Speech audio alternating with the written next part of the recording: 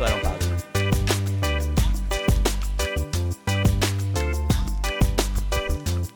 Brian likes to do a little dance. It comes naturally, Bob. We've talked about this. I know. But each guest has to be aware of your idiosyncrasies. So they don't get scared? Yeah, they're like, what do I walk myself into? I'm walking out the door or I'm jumping through the big picture window. I can't figure out which one will get me out faster, right? Oh, don't break the glass. That's what the guest is thinking. I go to the door. All right. Hello, everybody. I hope everybody was okay with the bi-weekly episodes. I know everybody missed me last Friday, but here we are. It's summertime. And we have good weather. It's like 70 degrees, a little breeze today. Nothing too warm, but it is perfect outside. it is like a good spring day in Rochester, right? I know. Hallelujah. Amen. So how are you, Bob? I'm fantastic. Anything good this weekend? Yes, if you saw my little blog on Facebook, I went for a little trek on a portion of the Finger Lakes Trail and close to Letchworth. Great hike. Now, I did see some kind of closed sign. You didn't jump ropes again, I wanted to so badly. Come on. But I have figured, because the weather that we've been having lately, with the amount of water and rain, that the trail could have been easily destroyed in some way. And it being so close to the river gorge, I didn't want to take that risk.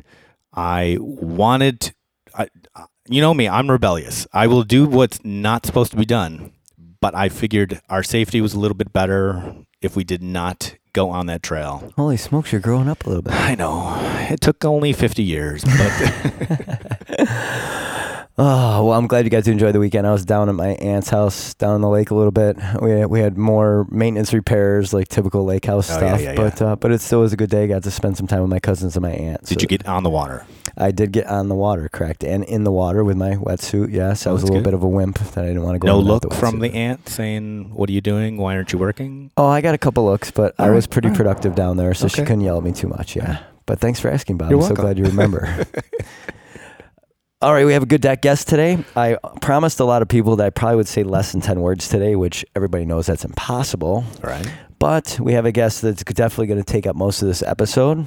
As everybody knows, I like to introduce how I've met this person. So I originally heard this person's name through a former guest. I believe he mentioned on this show, Steve Vandermeer, who has a CBD company, and he also is on the board for Rock Normal. We had him on a couple weeks ago. You can go back to listen to that episode. He had mentioned Dr. Harold Smith, and then I was fortunate enough the week after to listen to him talk at a cannabis event, the one I talked to you about, Bob, with the Chamber of Commerce put together with Mayor Duffy and another organization, and they put on several panels for everybody to kind of talk about legislation in the state and some things that we should all think about as the legislation's being written. And it was amazing to me that Dr. Smith was there, and then I was speechless. And right afterwards, I got to meet him. And the best part of Dr. Smith isn't that he's from U of R and has done all this incredible things medically, but he's a skier. Oh, yeah. And he had the leather coat on that day. And I said, this guy's a soulful guy. Like, I could tell already. So it was a pleasure to meet you, Mr. Smith. And I welcome you to our show. Hey, sir. thanks for having me. It's great to be here. So for those of you who've never seen a picture of Dr. Smith, I'd say the face kind of looks like Santa Claus, but the body is definitely, he's got that fit body to him. He doesn't have that Santa Claus body, though, folks. So that would be my best comparison for you guys who don't have video. 3 days after I joined the University of Rochester, someone plastered a picture of Dusty Hill from ZZ Top on my door. So if that gives you any feel for what I look like. I can see that. Perfect. Thank you for that. That is actually perfect. Yeah. All right, so Dr. Smith, the first thing I like to do, I always listen to personal stories, and you had told a personal story a couple times with me now, and I'd love this. First of all, how's your mother doing? Your mother's an older woman, I think around my grandmother's age, and I know there's a big change in her life recently, so I'd love to open with that if you don't mind. Well, thanks for asking about that. She is 91 years old. She's an immigrant into this country from Europe, a part of the post-World War II kind of thing, and she's a widow. She, like most people who are getting old, I think that if you have older parents, you know that there's a lot of physical things, but then there's also appetite suppression as you get old. You can't taste as much. And if you don't eat well, you don't take care of your body, you not only start wasting away, but your mind starts responding to that new body state.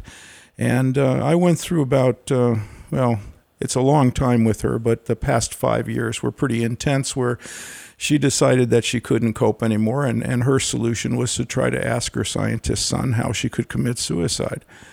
And that really, I'm the only child, and that's a stressful conversation to have a couple times a week. And I've tried to introduce her to various, techniques to keep your mind active, keep busy. But really, finally, I said, it's appetite stimulation is one of the things that the cannabis plant can bring you. And you don't have to have THC to have that effect. The other cannabinoids can do that. And it took 2 years, really, of introducing the concept. And finally, she said, well, if you send me something, I will try it. And I said, okay, so stop just a minute. I want you to ask yourself, why are you trying it now? I know why I want you to try it, but what would you look for in a change in your life? And she wrote down a couple of things. And so we went on, and in 6 weeks, she was cooking 3 meals a day, from going to every other day eating, if you can imagine that. So she had a change. And it didn't take much longer than that. Then she had a positive attitude about all sorts of things, including downsizing the house, selling it, going to independent living, getting rid of her car, just deciding how she's going to live the rest of her life. She actually said to me this weekend that she's happy. So she takes 50 mgs of CBD, full spectrum extract, sublingual under your tongue, every day. And we tried to see if an accelerated dose more often or more concentrated would help, and then she started feeling tired. So she started putting the cannabis dosing towards the evening time, and now she sleeps through the night. She has a full appetite. She's fully engaged. The other day she went off the coast of Connecticut on a boat trip, and this is someone who, if we weren't careful, would have ended her life.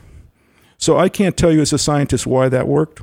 I know that there's this appetite thing going on. No one really completely understands the cannabis plant now, but I saw it work, and we're doing daily dosing. And so, thank you for asking about her. I think I'm relieved that I can continue doing the things in my life and not worry about that phone call someday. And my grandmother struggles mightily from arthritis. So we've tried some topical lotions for her, and I brought tinctures to her that seem to help at times as well. Mm-hmm. She calls it Uncle Arthur. But luckily, my grandma's always been positive, never got down too of a negative road, other than the fact that it's her own personal frustration that she'll take out on other people a little bit, that she's frustrated she can't do the things she used to be able to do with her hands. But I think my grandmother's a little more stubborn than your mother, because I know she hasn't tried the dosages consistently to see that difference in her. But it's one of the what do you say? You can bring a horse to water, you can't make them drink. Right. Well, I think what made the turning point for her is that I'm her healthcare proxy, and after really we go back now 10 or 20 years, where doctors were meeting with her in a kind of a zip-zop meeting in the office. This is what you need to take. Make another appointment. I'll see you in a while. And then I learned that she didn't understand what she was doing or what was being prescribed or why it was. So I became the healthcare proxy, and I started now coaching her on what did this mean? What was he saying when he said that? And in 3 situations, I've caught dosing that was off for her, or the failure to put something into her dose regimen. So I think it kind of conditioned her. She saw I was right a few times. Mom's always going to be critical, and you're never going to get away from that. But that's a very fair way to put it. Sometimes they have to see where you're right to say, okay, now I'm believing you. Guess what? I'm signing my own checks. It's that kind of thing. So you obviously haven't been in, not obviously to other people, but you haven't been in the cannabis industry very long.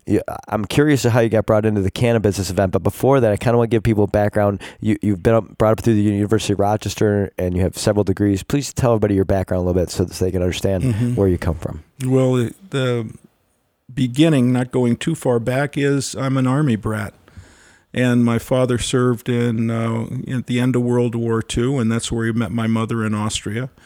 And then he was stationed in Bavaria, and I was born in Bavaria. And then we transferred to Frankfurt, and that's where we lived. Every 2 years, we moved to another housing project in Frankfurt. And, I came to the States when I was 12. and started the school system from that point on, and then went to college to Purdue, got 2 degrees there, and then decided that I wanted to be a card-carrying molecular biologist, so a gene jockey, understanding how genes work and how I can control that to divert disease. And so I went to SUNY Buffalo, got 2 degrees from there, and decided that it was time to go for my postdoc, and I left for Houston, Texas, which is like the Emerald City. If you've ever been down to the medical center in Houston, it's like your jaw drops. There's nothing but cranes building skyscrapers, and that was an excellent experience. Worked in the Howard Hughes Institute there for a medical institute for a while, and then took my faculty position in 1986 at the University of Rochester. So that's kind of the career, envelope there. I work in an area that's gene editing. Many people have started hearing about things like CRISPR and gene editing. That's the new boy on the block. I predate that with gene editing and what I did, and I kind of led my field of. At one time, I think it was in 1994, there were 50 of us, and now there's over 400 people who are principal investigators in this area.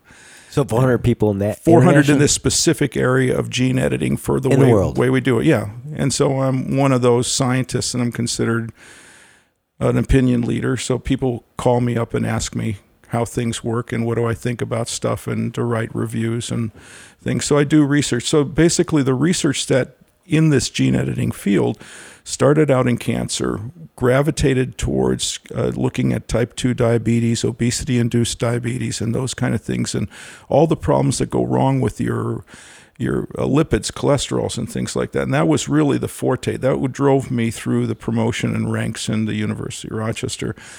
And while I was doing that, I realized that my approach to things as a gene editor was to try to understand the problem at the level of how 2 molecules come together and how they touch one another, and why was that important for the disease. And then I trumped those into a new situation where I could only look at them playing against one another, and then we try to figure out the parts, right? So we're really like Lego blocks at the level of molecules, and pulling pieces off, putting this on, taking this off, and figuring out disease mechanisms. And I realized I do this day in and day out to figure out diabetes, hypercholesterol, and then I turned into HIV/AIDS because that was the path that this was all leading to. And right now I have another company called Oyogen that's here in Rochester, and we're about a year away from filing an investigational new drug with the FDA.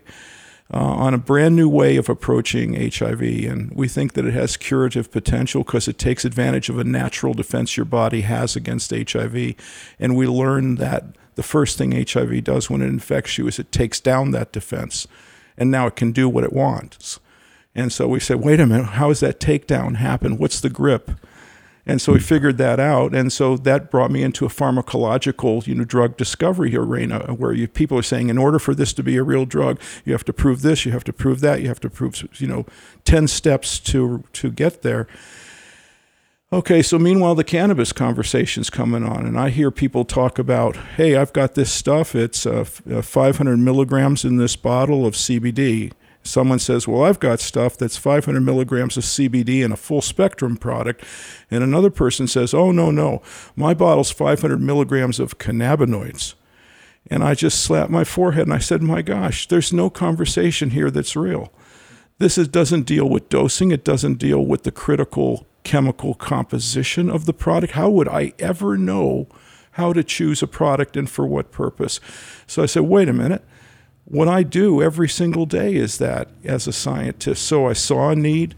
I decided to step off my path and fill a need.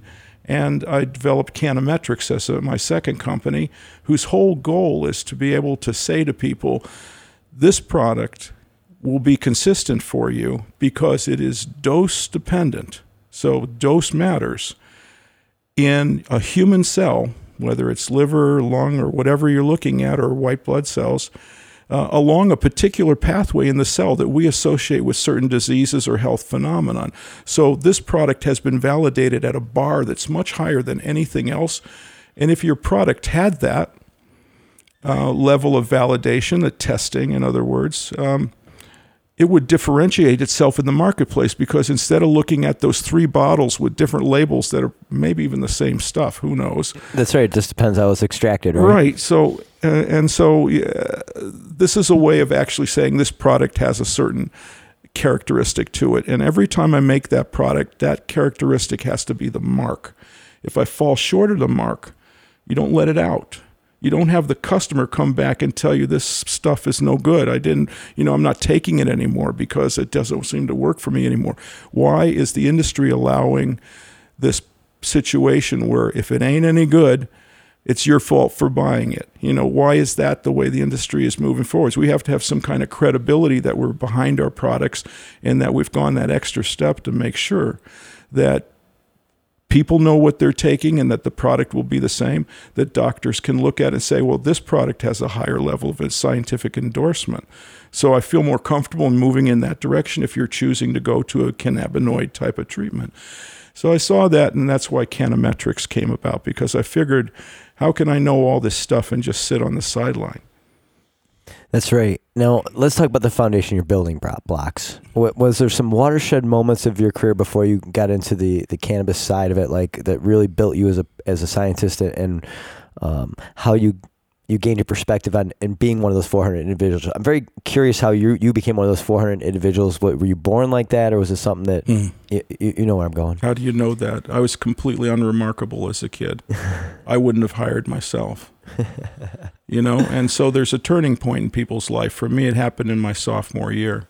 And, there's no short selling this. It coincided with meeting the right person in my life. So you end up having a different purpose when you're 2 than if you're 1. And very supportive, very independent person, very intellectual person, very dedicated to values and things like that. So it just was one of those things that, like, why was I so lucky?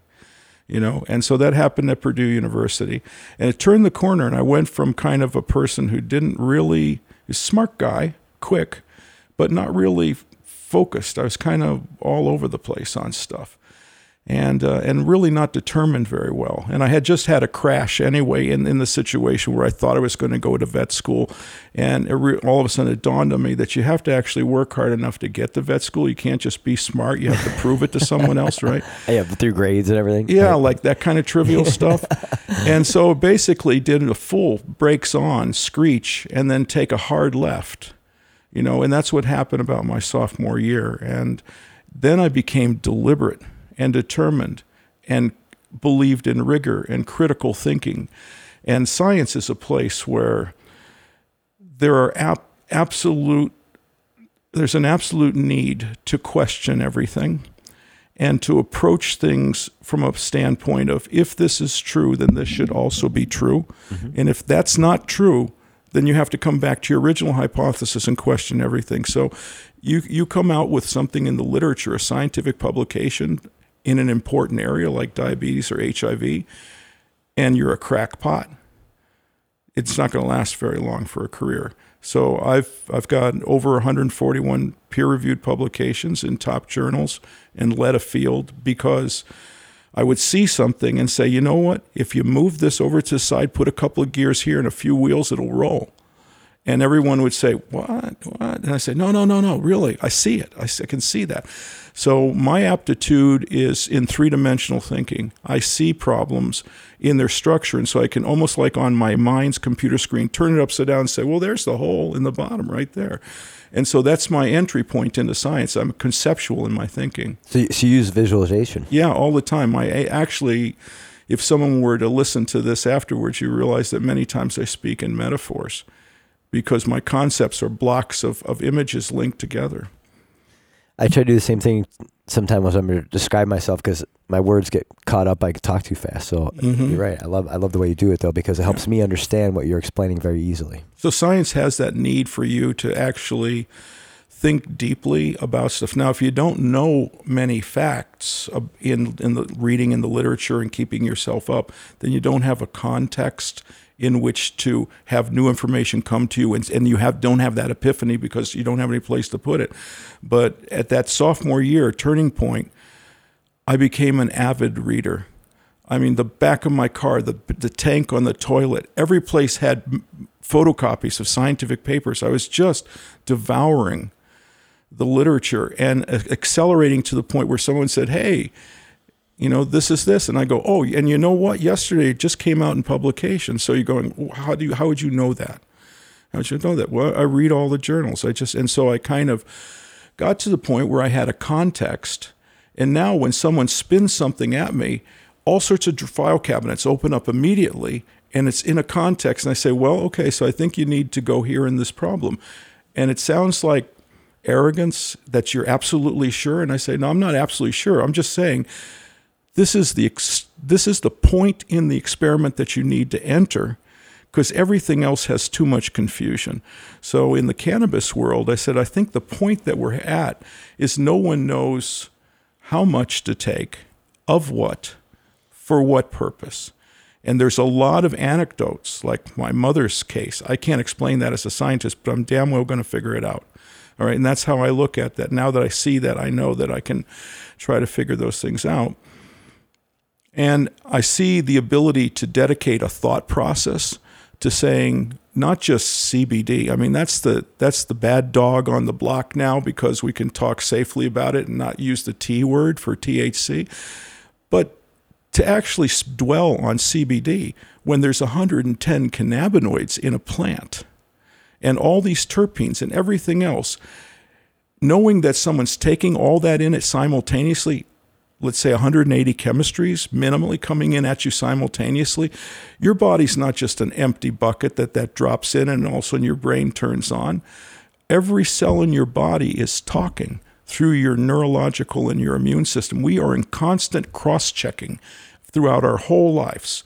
And every waking hour and sleeping hour, we are cross-checking ourselves for how things are going. And in comes all this chemistry. And that would be one thing if it was a totally foreign situation. But as it turns out, since mammals crawled out of the ocean, if you believe in evolution, if you don't, whenever God created man, that creational point, the endocannabinoid system was part of the building block that was considered essential to put into place to create the being. And we go forwards, not just with an endocannabinoid system, but let's open the lid on that box a little bit more. What is that?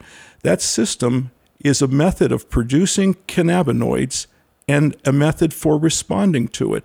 So it's a signal and a receiver that we're sending to ourselves internally every single waking moment of our life and while we're asleep. Now the plant comes in. Quickly? Yeah. I want you to keep going with that thought, but I want to put this out there for the people to think about. Why is this system the least studied in the medical, or am I wrong? And it's more studied than I know. But when I talk to doctors, it seems like this is the least studied system for doctors, nurses through their medical training. Am I right or wrong? It's true and it's not true. Okay. Here's where it's true. The cannabis plant has been studied for years, millennia. But science, the way we do it nowadays, that's able to get right down and scrutinize a molecule within, your cell, a sequence of DNA, that technology is kind of from the 50s when DNA was discovered until now. It's just accelerated. So we have things to do that we can do and figure out and see the invisible, if you will, that wasn't there before. So cannabis studies were focused on the issue of THC, and the government was focused on understanding how that works with people. But the molecular biology, so to speak, was not part of that. Now, it is being done now, and some countries are accelerating others. So that's the part where, no, that's not true. We actually have been studying. The part that's kind of elusive is that this endocannabinoid system that has the receivers, those receivers are molecules, and they have parallels in other things. So, example, one of the key receptors for THC and is the signal receptor called CB1, And people will talk around CB1 and THC reacting with them. What that really means is there's an open palm sticking off the top of the cell, and THC is like a fist that goes into that palm. And then there's a squeeze down, and when that squeeze happens, it goes all the way through the arm into the chest, which in this case is the cell. And the cell goes, oh my gosh, there's a knock at the door. And the cell changes what it does because it understands what that knock is going to be. Many other hormones in our body work through very similar looking types of receptors. Now, the receptors bind to certain molecules because they're built that way to only fit. It's like you can't fit a triangle into a circle, right? So they're built to only receive certain things. But the fundamental structure of this CB1 receptor is called a G protein coupled receptor, and that's the most abundantly coded protein in the body of a mammal. We are just reacting to everything that's out there through these signal pathways in the cell. So we know a lot about CB1 and CB2 without studying them because we know a lot about G protein coupled receptors and ion channels. It's a family member. We understand how the family works. And it was just recently in the past few years that both CB1 and CB2 as the receptors for cannabinoids were crystallized so we can actually see it as in three-dimensional space as a structure. So now everyone's going, if we could really specifically study cannabinoids and their signaling pathways in cells, we need to do that because that'll tell us whether it's CBD, CBN, whatever it is that we need to follow it, or whether it's not one receptor but two working in synergy that make the difference, or one amping up and the other one amping down, and the proper balance between those two constitutes your balance in your metabolism in life. So you need two cannabinoids in order to function this way. What I see happen a lot, and this is sometimes with physicians, and some of these physicians are the key consultants for the major cannabinoid investors and things like that. They say, oh, yeah, we know about the cannabinoid system. That's in your body. We know that. So what are you talking about? And I'm saying you have a system in your body that actually makes cannabinoids, releases them from the cell, interacts with them through a signal molecule, and changes your metabolism. And that's going on every single day like ants crawling over the top of a mound. And one day you dump a bucket of water on top of the anthill. You think nothing happens? That bucket of water is a toke, or a gummy bear or something like that. You cannot introduce that full spectrum product and think that your body goes, oh, okay. Go ahead and bind to one of the receptors. Nothing matters. It's okay. I'm going to keep doing what I'm doing. No, your body responds and it pulls back, it pulls forwards, it does all sorts of things. You jerk your body all over the place when you dump that stuff in. And the good news is most of the jerk is beneficial because we're living a life of making cannabinoids. If someone wanted to make something illegal, they should make the human body illegal. I love that line. Say that again. If someone wanted to make something illegal in cannabis, they should make the human body illegal because we make cannabinoids every single day. Now, not as much as the plant. The plants are called phytocannabinoids, 110, my gosh. All right, and all the plant's genes, that's why you should be able to select for strains of cannabinoids that make certain amounts of these cannabinoids and terpenes, because the plants have genes that code for the enzymes that make these compounds. We do too. We don't make we make a fraction of the cannabinoids, but our cannabinoids, while they look different in chemistry, if you drew the carbons and the nitrogens into, you'd say, oh, those are very different. How could those be cannabinoids? Then you allow those chemistries to fold in three-dimensional space in solution in your body, and you see that they embrace the same structure as one another, very similar, with a little bit here and a little bit different there, and that's why they're all a little bit different. That's why they can bind to the same receptors as plant cannabinoids and endocannabinoids, and that's why you cannot dump in plant cannabinoids and have your body still produce endocannabinoids, as they're called, or go along its merry way signaling if nothing's happened. We don't understand that relationship between the drug, the plant, and the body producing its own cannabinoids. And that's going to be the crux by which we understand which cannabinoids are serving what purpose in what cell, in which tissue in your body. It has to get to that level. Let's talk a little bit about what research has been done in the U.S. Cannabinoids.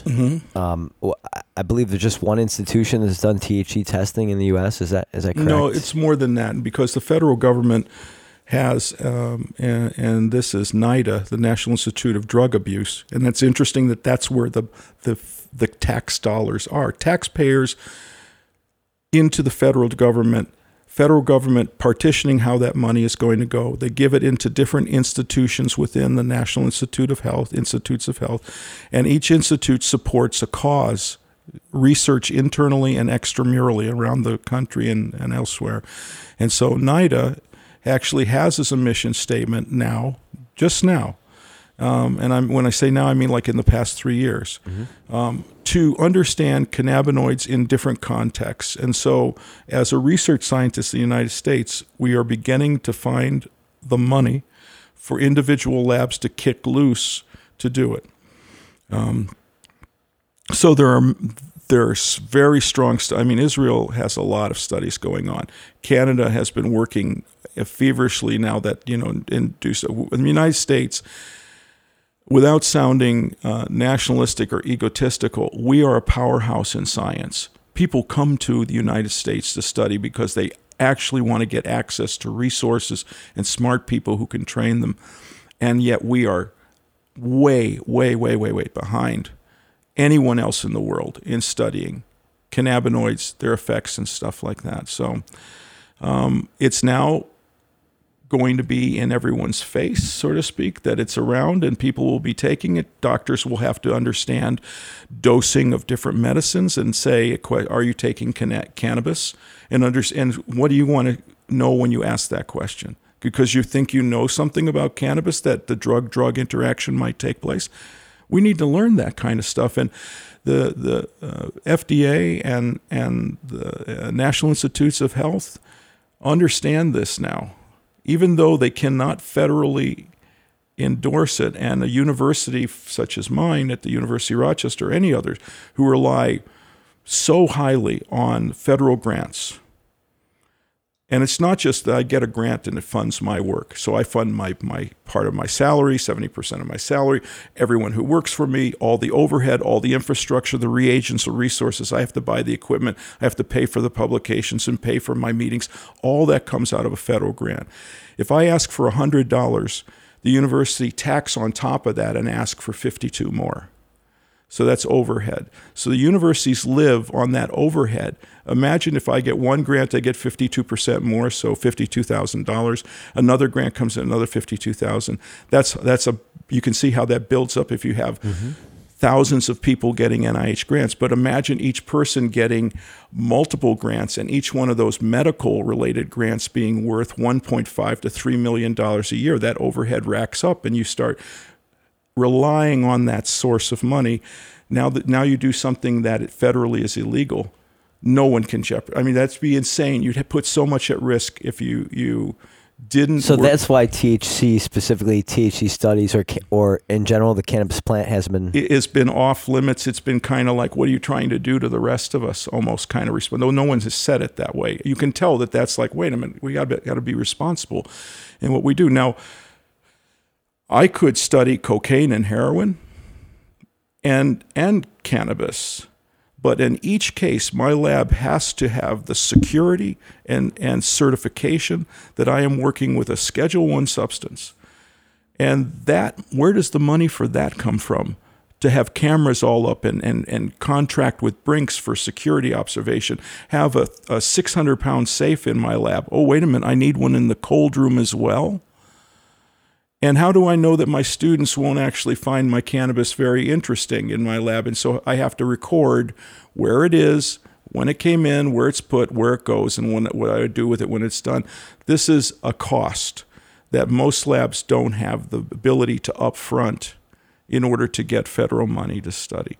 So I'm going to keep studying diabetes because I get funded for that, and no one questions why I'm studying it. So you see a lot of aversion of faculty and academic institutes going into an area that will potentially challenge. I can tell you that if you walked up to the podium in a major scientific meeting and saying today's talk is on cannabis, you'd have everyone smiling at you. They wonder whether you were high right now. And so it's just like, no, I'm telling you, I'm coming at this from a different angle, guys. Trust me, it's real. It'll be an Austin Powers moment. We're not talking about joints here back when the day when you guys were all Woodstock before you became scientists. Oh, my gosh, yeah. Right? So, you have to be careful. That's great. Students are very interested in this as a career opportunity. Medical students are not being trained on cannabis. And yet all of them now, I can tell you by just talking to a first-year class, they realize this is out there. People are taking it. We don't know what it's doing. And this is all about medicine and care for people, healthcare.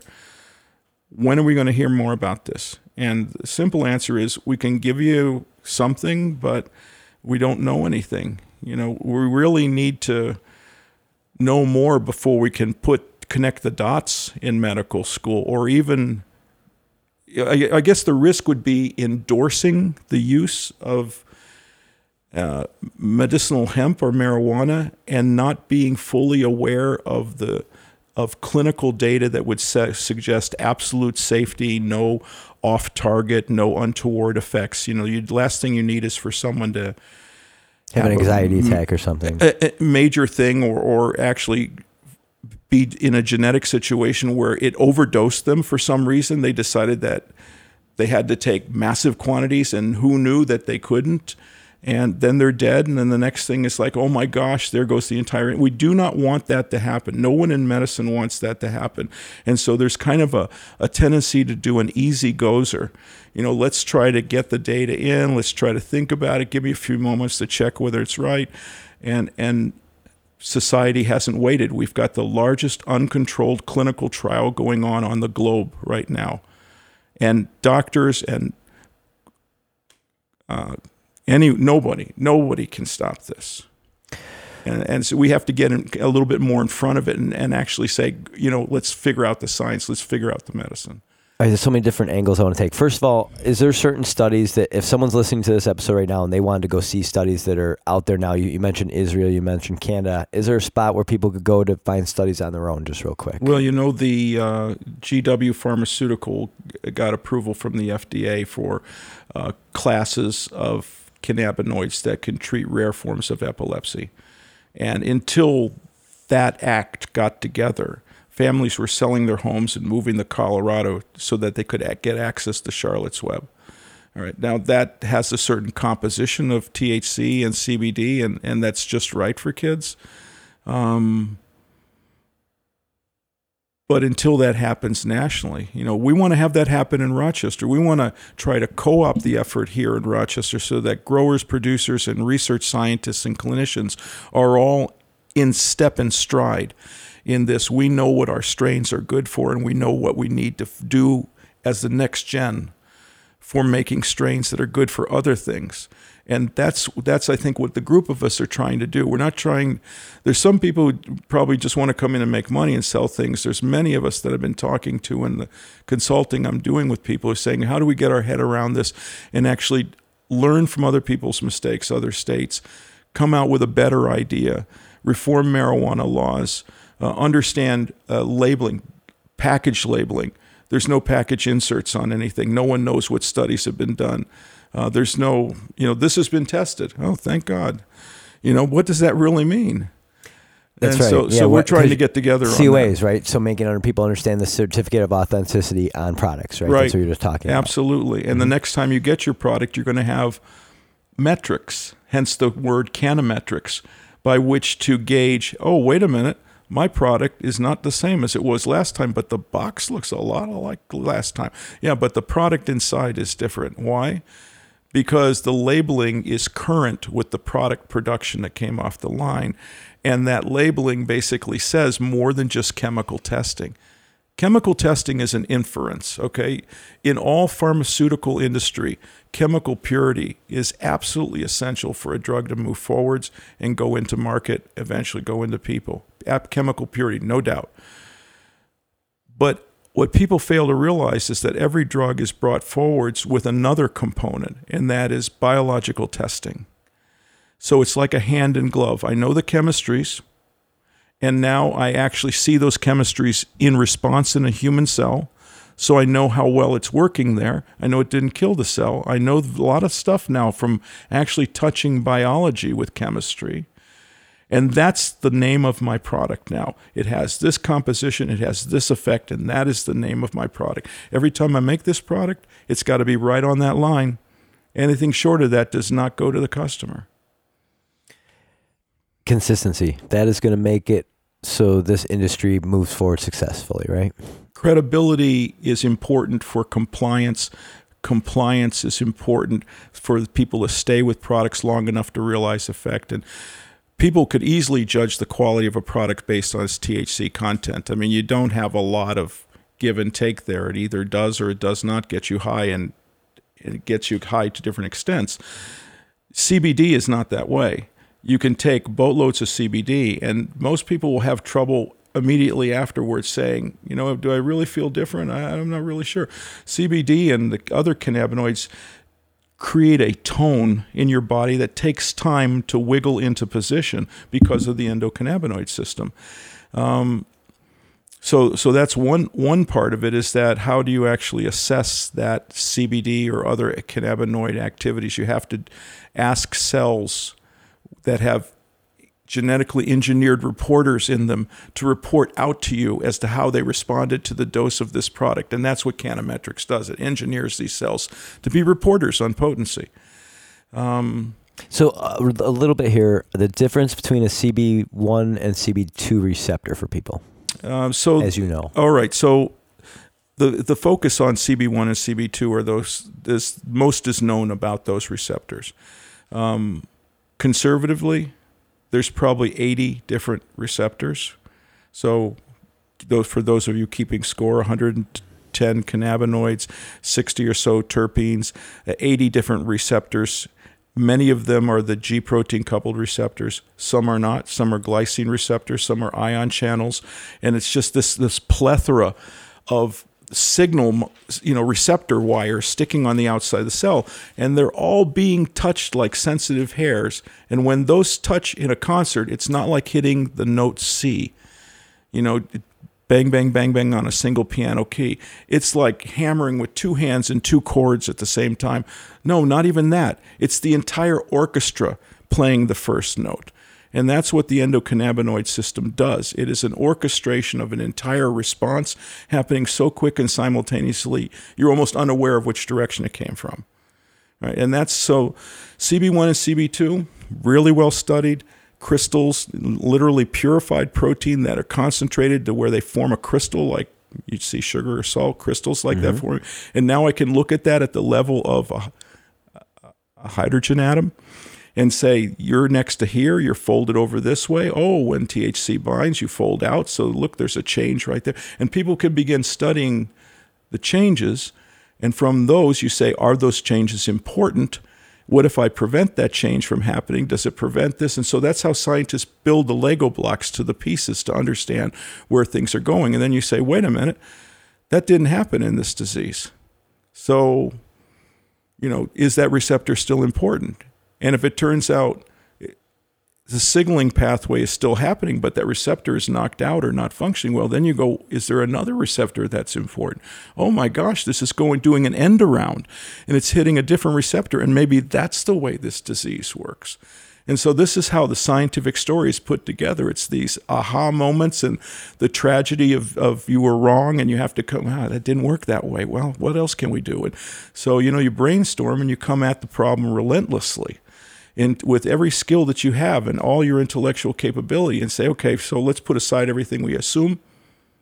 Let's assume something different. Why would that be wrong? Let's try that experiment, see if it works. And there's a little bit of suck and see, in terms of what this science is about, but it's not without context of deep knowledge of what are the possible ways that could be around. So how University of Rochester, 1986. I got to go back to this. Now that is the biggest employer in Rochester. In 1986, it wasn't. So tell us a little bit about University of Rochester. It's a place I fully respect. My mother died of cancer, and I spent a lot of time at the Golisano Cancer Center there, and I have nothing but respect for that whole compound. So we're talking about strong hospital, University of Rochester. Describe how you've seen it change from 86 to now a little bit. Change the subject a little bit. Well, it evolved with the practices that are considered standard of care that are driven by new knowledge in clinical science and basic research science. So from the time that I came in to the University of Rochester, a lot of things have changed. I mean, if anyone's listening and has a science background, I came to the University of Rochester before PCR was discovered. Right? Polymerase chain reaction, PCR, Kary Mullis got a Nobel Prize for it, enabled people to make visible DNA that was invisible. And then we learned that if you can make DNA, you can make it in different ways. You can actually design it the way you want it to be. And so PCR opened up the whole door. All of a sudden, diagnostics, did you inherit a mutation in a gene, became zip. You could just do that in no time. Less than 4 hours and you'd have an answer. So the molecular diagnostics, the genetics, the advancements in oral or injectable medicines, the advancements in vaccines. You know, Gardasil is a University of Rochester thing for a papillomavirus, cervical carcinoma. And so all these kind of efforts and colleagues who are doing research would be one thing that would be amazing. But to have that next to a medical facility where the translation component is literally 5 minutes down the hallway gives the system the ability to actually cross-check itself and say, are we going in the right direction? How are we doing? Does this really happen in people? Because the rats seem to say it's happening, so what happens next in people? That's writing clinical trial protocols. So I've seen an evolution that is driven by changes in the caliber and the sophistication of science that we can do, the kind of questions we can ask. It really, when you get into it, it's really, oh my gosh, we can do that. And then when it's applied in a medical field, in disease areas, studying muscle, studying brain, studying your immune system, people dedicated to find out how things work, like the G protein coupled receptors are not just CB1 or CB2, but now people are looking at receptors that are responsible for cancer and things like that. And that whole thing evolves next to people who are interested in changing people's health care.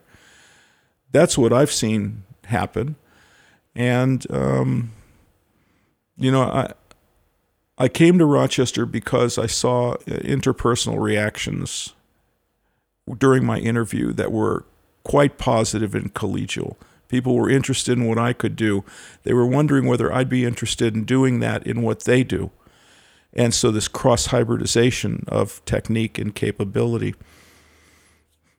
I'd say that the other thing that draws me, and it's something that in retirement I'm trying to figure out how I'm ever going to do without, is teaching. I've taught pre-meds, medical students, residents, postdocs, graduate students, junior faculty members. It's a natural step for me to actually say, okay, so, hey, what's happening? And then they tell me what's happened. And I say, hey, this is what's happening. And eventually conversations go to, how do I know more, can learn more about that? And that's something that you affect people's lives with in the immediate. Day after day, you affect people's lives.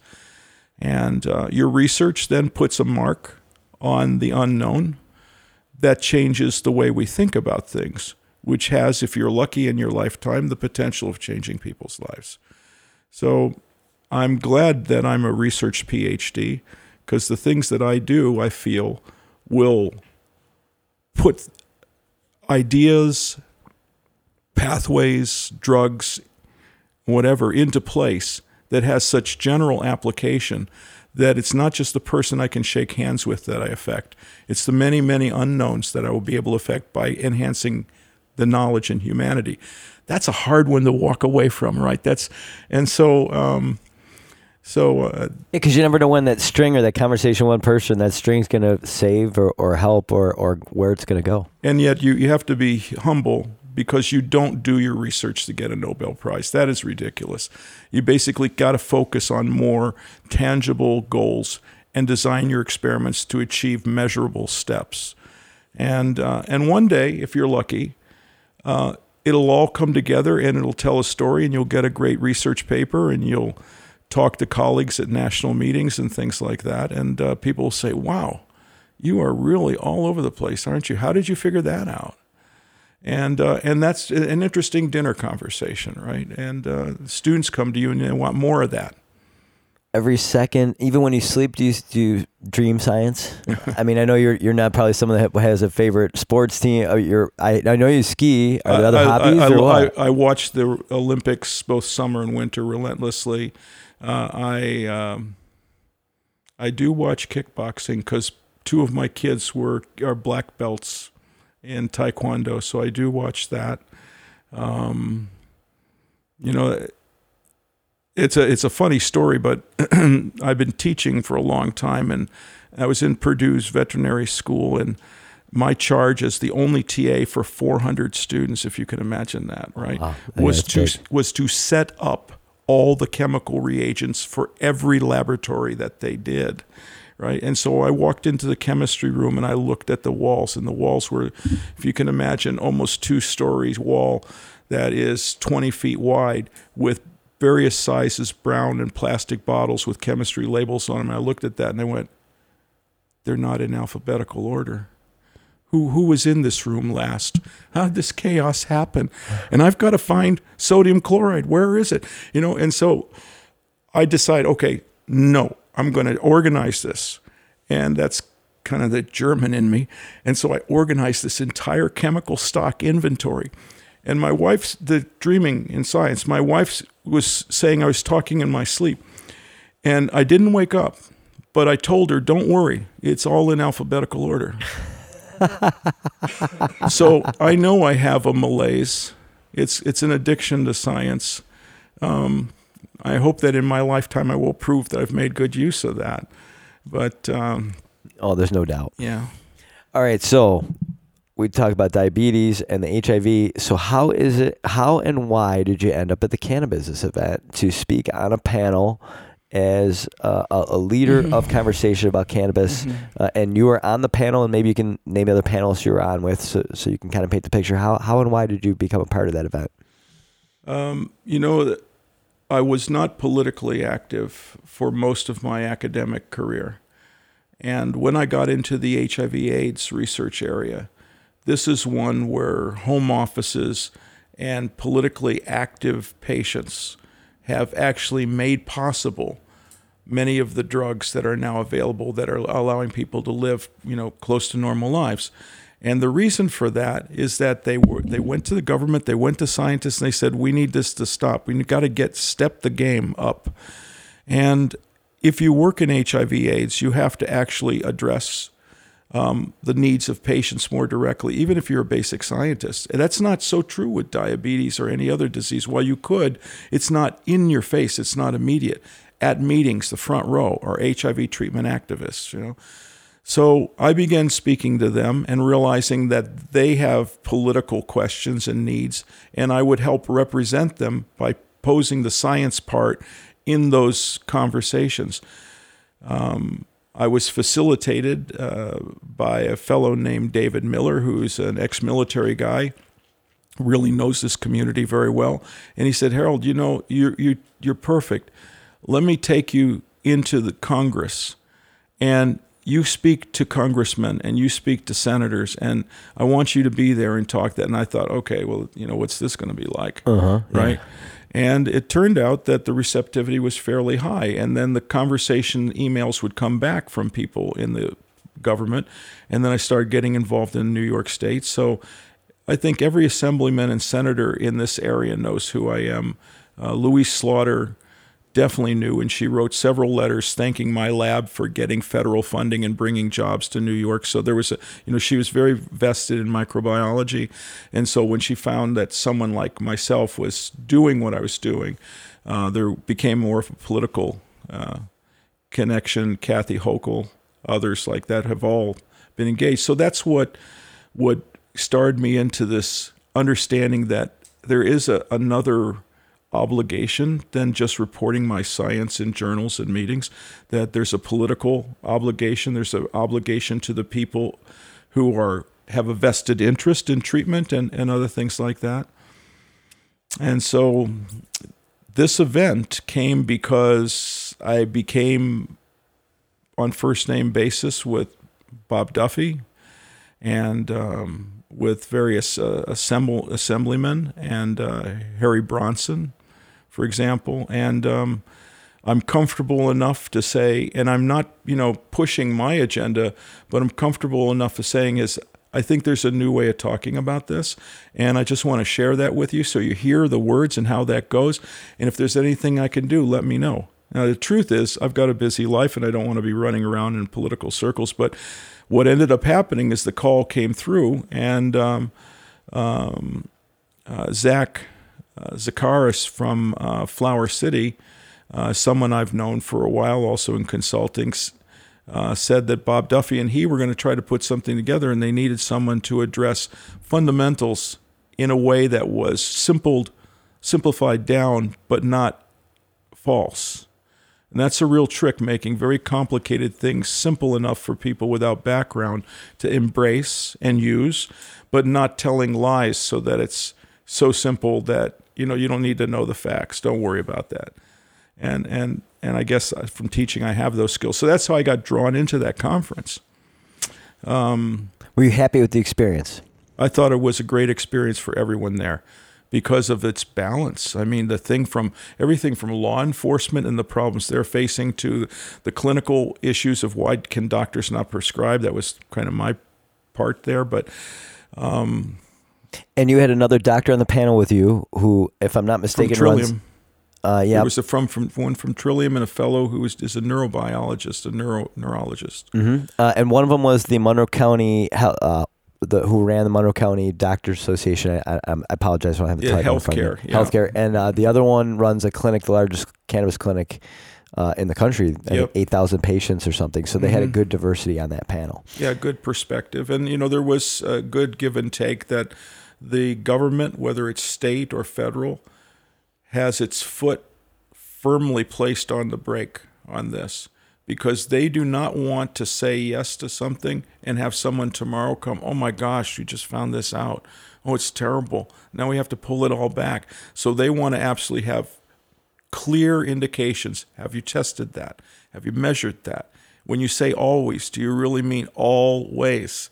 And so okay, so they have our six, so to speak, and many times we look at them as they're going to try to arrest us, they're going to ban this, they're going to prevent me from access. It's more of a confrontational thing, but I think if you look at the medicine side, while they are impeding the progress that's happening naturally and cannot be stopped, they're actually asking for a moment of contemplation. Let's just think about this and agree that we go forwards. We go forwards with the knowledge of why we are going forwards. Not only does this work, but why is it working? And when you know that, you can ask the question, are there circumstances where it could work better? Could it work for some people? Not at all. And what would we do for those folks? And that's what science really brings to you, that caliber of differentiating within the population of what's good and how much is good. I know at the end, you, myself, and Bob Duffy were talking a little bit, and one of the things he mentioned specifically was that there was no confrontation. It was, even as people were putting stats out there, it was all, everybody wanted to learn more, and that was very refreshing in that environment. Yeah, I thought it was. I don't know anything, and so I had no axe to grind. That's how I felt about it. If there's something I know that you can use, I'm glad to share that, because science is about sharing information. As much as patenting is about not sharing and making money, which is the extension of discovery, science itself is a very collegial thing. We compete with one another, but the universities are set up so that we transfer our reagents. The federal government expects scientists to have a little clause that's called reagent sharing.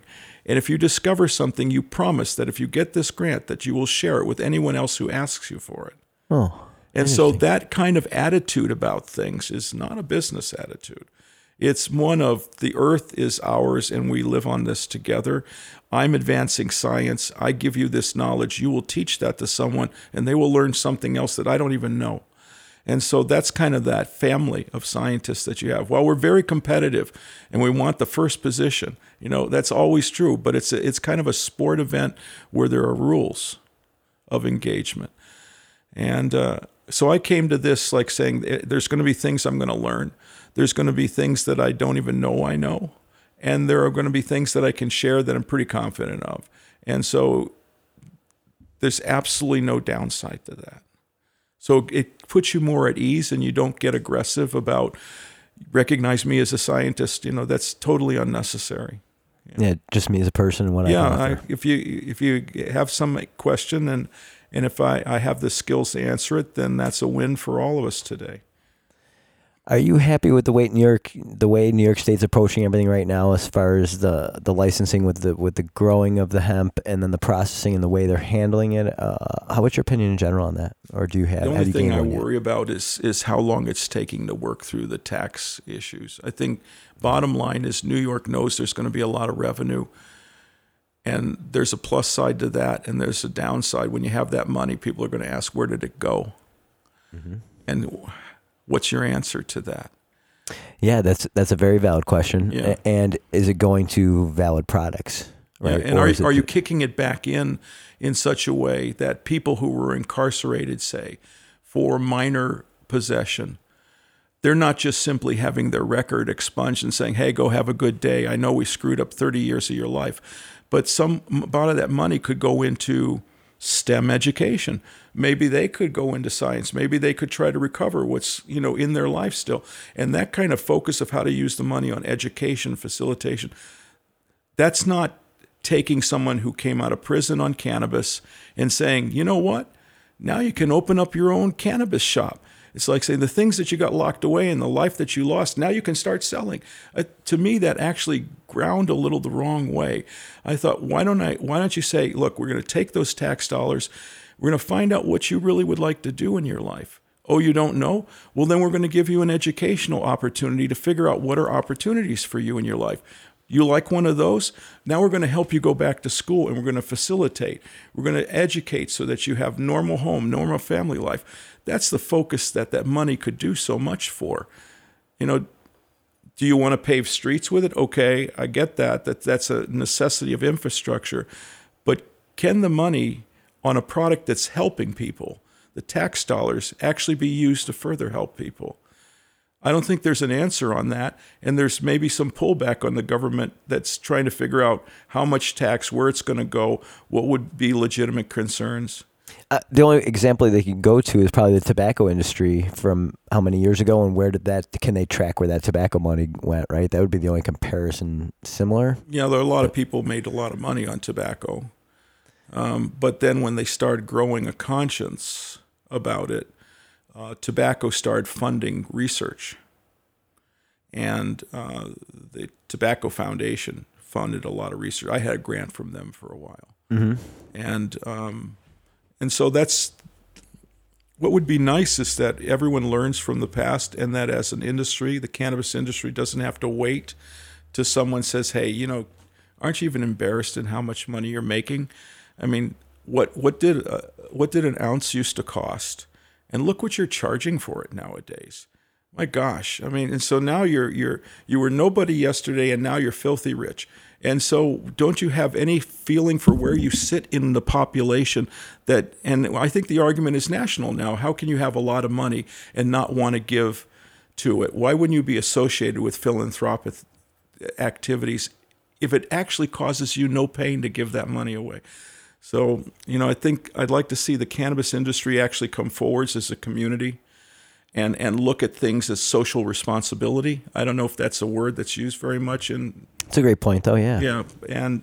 Because within the industry, there is a little bit of, I believe there's a little bit of competition to the fact that it's so new that if someone comes up with a proprietary way to make something, mm-hmm. they're not going to share that right now because they want to make the product that lasts, yeah, right? So it's the catch-22. So, but if you're a company that gets this stuff right, hopefully you've also have the research behind it and the development and the people, so you become that company that's more well-rounded, like you're describing, right?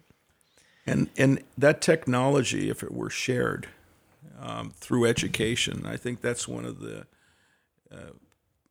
Flower City, Zach's efforts and the things he's talking about really come down to how do you create a co-op educational facility where people can actually interface with experts, get an opinion, understand how things are going. That's a big piece. I think the two things are education and consistency of products. And I know you talk about potency. Yeah. And to me, Consistency that's and potency, yeah. That's going to be the most important in this industry. Are you excited about the industry in general? I think it's a great opportunity. I never thought after I left my college days that I would be coming back to it. And so that's a very interesting thing. And as it turns out, because I'm doing a lot of straight talk, people will come up to me and say, I don't understand this. Can you tell me what this is? And I'll explain it to them. And they say, well, that doesn't help me at all. I said, well, that's because the product isn't labeled properly. So what should I do? All right. And I say, okay, first of all, I am not an MD, so you cannot use me as a doctor as a resource. As a scientist, I can rationalize things like this. I can tell you what I would do, but I can't prescribe or recommend your healthcare issues. And they say, no, what would you do? And I say, well, if I was doing it, I'd start at 50 milligrams of CBD, a full spectrum product. I check my list and how I'm doing, and if in 3 weeks I don't feel any difference, I change the strain. If nothing happens there, I'd jack the dose. And if nothing happens, I'd go on vacation, do something else. That's kind of like the experiment you need to do, because there are really no other data out there to drive that.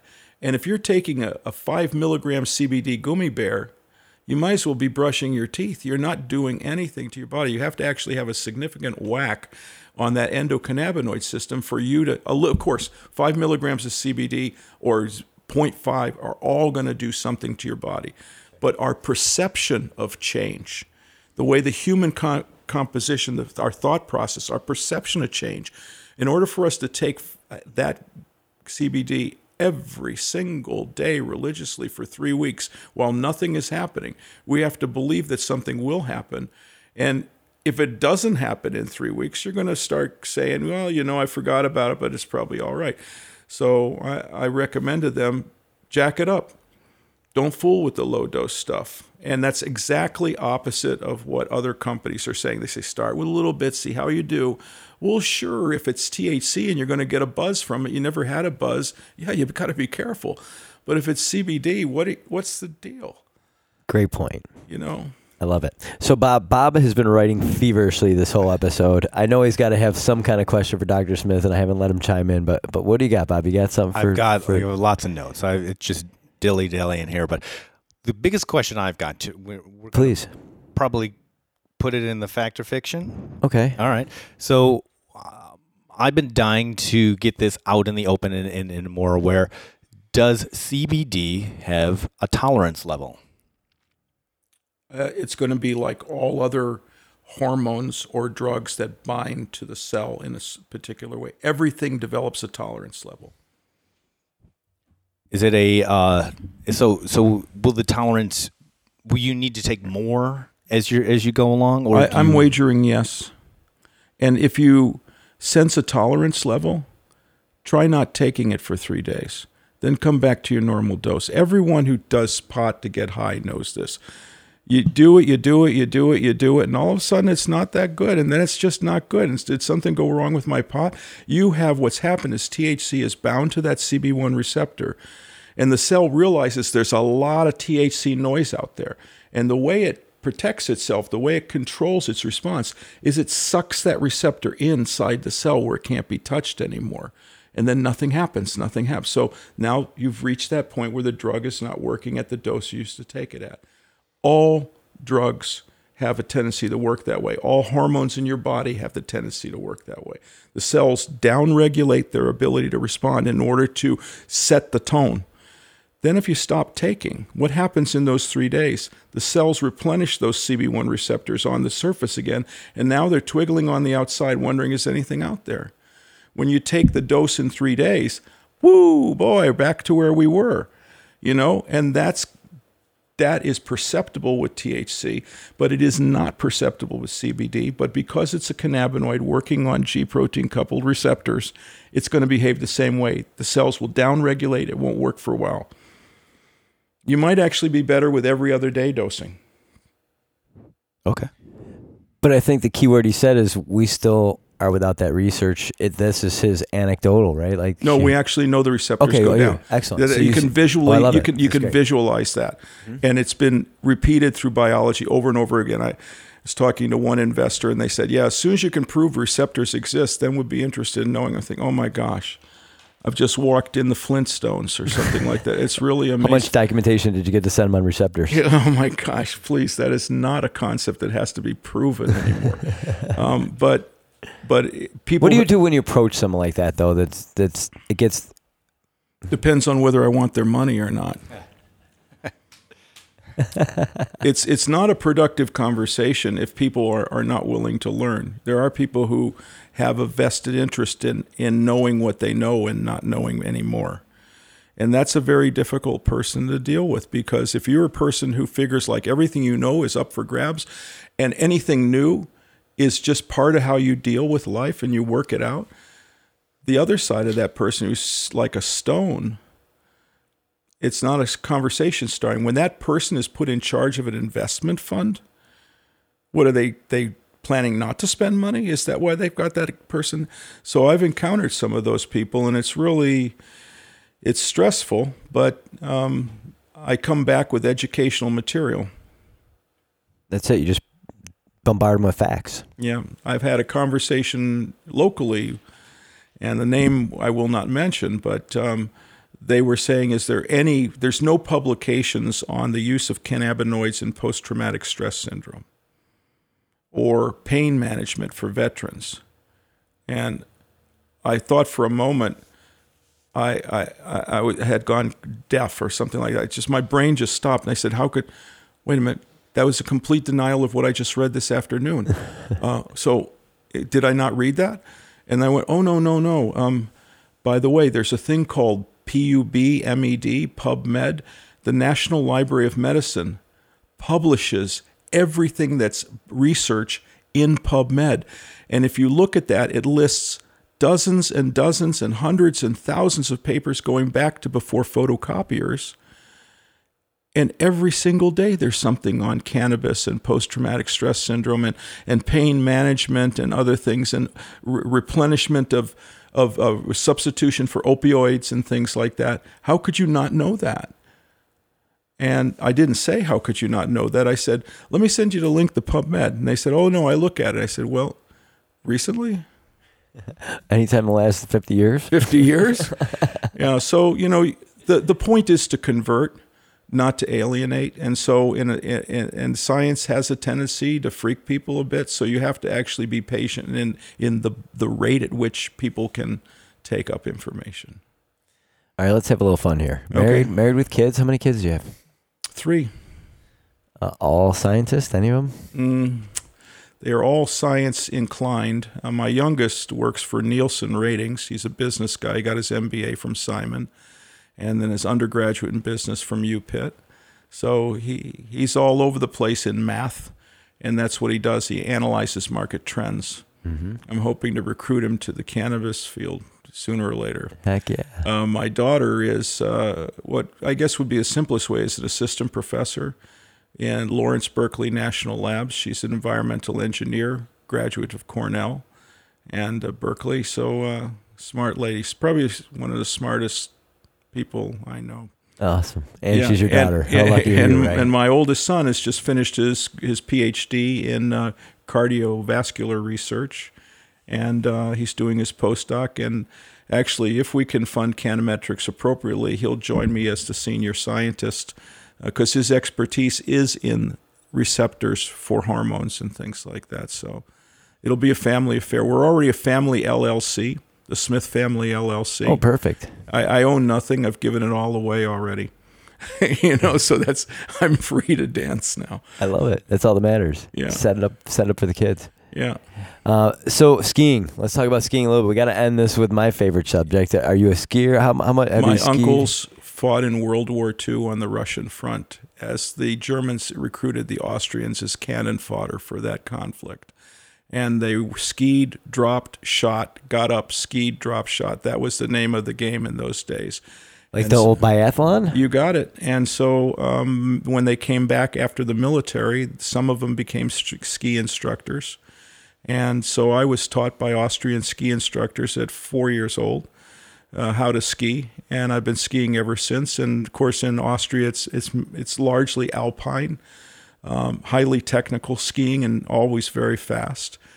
And so I've taught all my kids how to ski, and we're crazy on the slope. Define crazy. Define crazy. I broke my leg in 3 places and went back skiing. That's same day. No, but I did ask the doctor whether he could fix me up and get me back on the slopes, and he held my foot, and he said, "I've got your foot here," and I said, "Yeah," and then he let go, and it just fell flat to the side of the table. He says, "You broke your fibula in 3 places, buddy. You ain't going anywhere." And I said, "Oh, damn it! I already paid for my ticket."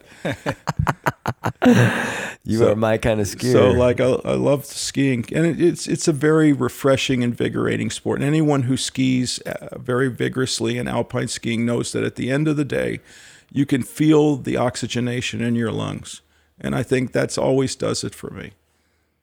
I've never put it that way, but that's exactly how you feel at the end. It's a high. It is. Yeah. I mean, everybody wonders. My son and I have done where we'll drive to Gore overnight. I'll wake up at 2 a.m. or 3 a.m, drive to Gore with him sleeping in the car. We ski Gore all day and drive home. And people are like, how can you do that? That's like 7 hours of driving for 7 hours of skiing. But when you're driving home, I am never tired, yawning. Like, I'm energized. Yeah. And I've kept the tradition. I've always skied Fischer. It's an Austrian brand. So I don't mean to plug Fischer skis, but I love them. They are so fast. So top speed, you ever been clocked? No. Fast though, probably, right? Well, yeah. Cook. We're technical skiers, so most terrains that are basic downhill are navigated pretty fast, and then you only slow down when you're getting into highly technical terrains, and then it's a lot of cutting. But what's your favorite place to ski? Well, because I'm so busy, I have to break off and go to Bristol Mountain, and that's a good 4-hour shot, and then get back to it. Mm-hmm. But one of my favorite moments, I was in Germany, and we skied a glacier in Dachstein, it's called. And in those cases, now I was approaching, I think I was 10 or 11, and the guy was driving around in a tractor, pulling a trailer that had tractor seats with animal fur on them, and you could just simply drive up to this trailer and hump up onto the tractor seat and order a schnapps.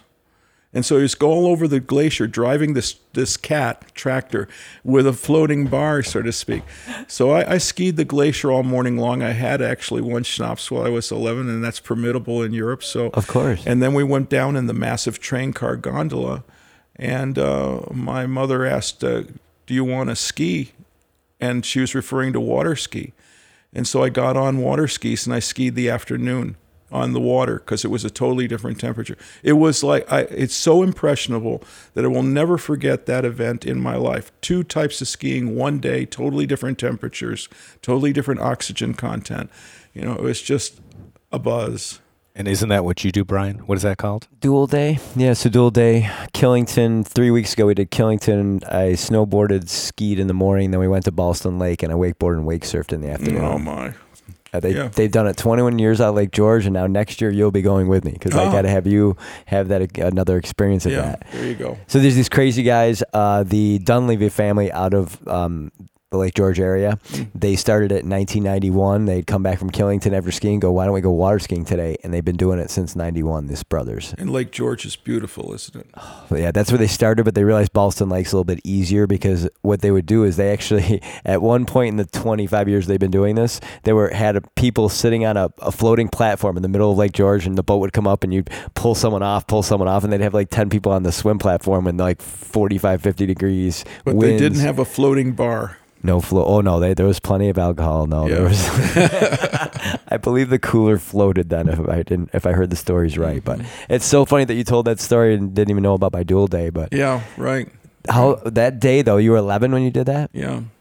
You still remember it like it happened yesterday, don't you? I remember sitting in the restaurant at the edge of the water, and my mother pointing to the boats and saying, "Isn't that nice how the water skis are going up and down?" I said, "Yeah, nice," but she said, "Well, do you want to ski?"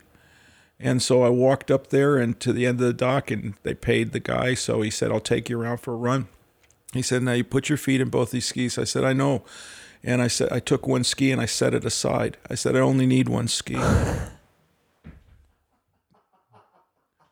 And because what I did when I was working, as a young kid, part-time and things like that, I saved all my money up and I bought myself a Voigt slalom ski, hardwood, black leather straps on it. And the sucker had a fin on it that had holes in it. When you leaned all the way down, almost shoulder touching, it would look like the rays of a dinosaur coming out with large tubes and stuff like that. It was so hot to ski like that. He says hot. Yeah. You're the man. Yeah, thanks. So do you still water ski now? I haven't had the opportunity. There was when my parents retired in Massachusetts, they moved to Lancaster, Massachusetts, and they bought a small house on a lake. And then the next year they bought a motorboat. And so with that motorboat, some kids want the keys to the car. I always wanted the keys to the boat. I would mow any lawn for the keys to the boat, right? And then my friend and I would just go water skiing all day long, water skiing. That's just really unimaginable for me now. And so when we moved away from that, I moved away from those opportunities. And so I presume that it's like riding a bicycle. If I got back on, I could do it. But I can't wait. I'm going to put the offer to you now. I would love to have you come down to our family house and water ski with us this summer. Thank you for that. No, I would. Sounds great. My aunt, who is basically my mother since my mother passed, has been water skiing every year, and she's 62. Oh, cool. And her first time skiing was like back in 16, 15 years old, and she honored my uncle by doing the full loop of Canisius Lake. So for those of you who don't know, Canisius Lake is 8 miles long. My aunt actually at 17 years old went around the whole loop, and my uncle's buddies turned to him and said, "She's a beast. You better marry that girl." Yeah, right. And she's still, this year she may not be able to because she had a knee surgery, but my aunt is a beast. She's been water skiing at least once a year since. Unbelievable. So yeah, I would love to have you out. Thank you. And I know she would enjoy seeing you out there and having fun with us too. So I'm about to wrap up this episode. Dr. Smith has been phenomenal. He has spent a lot of time with us. Bob, thank you very much for being here tonight. Dr. Smith, if you want to pass any information out to people who are just getting into the CBD world, this cannabis world, what advice would you give from a scientific perspective? I think there's a national resource that anyone can access online. You may not be able to download the articles for reading them because some of them journals charge money, but if you're within a university system, you usually have access to what I call PubMed, one word, PubMed, and you just have to do that. I mean, because if you can get in there, you will see, put a keyword in there, put in THC and CBD, anything you want to have connected, you use the word and in the language, THC and CBD, and it'll just roll with scientific articles. What if you want to toxic side effects of THC, see if there's anything there.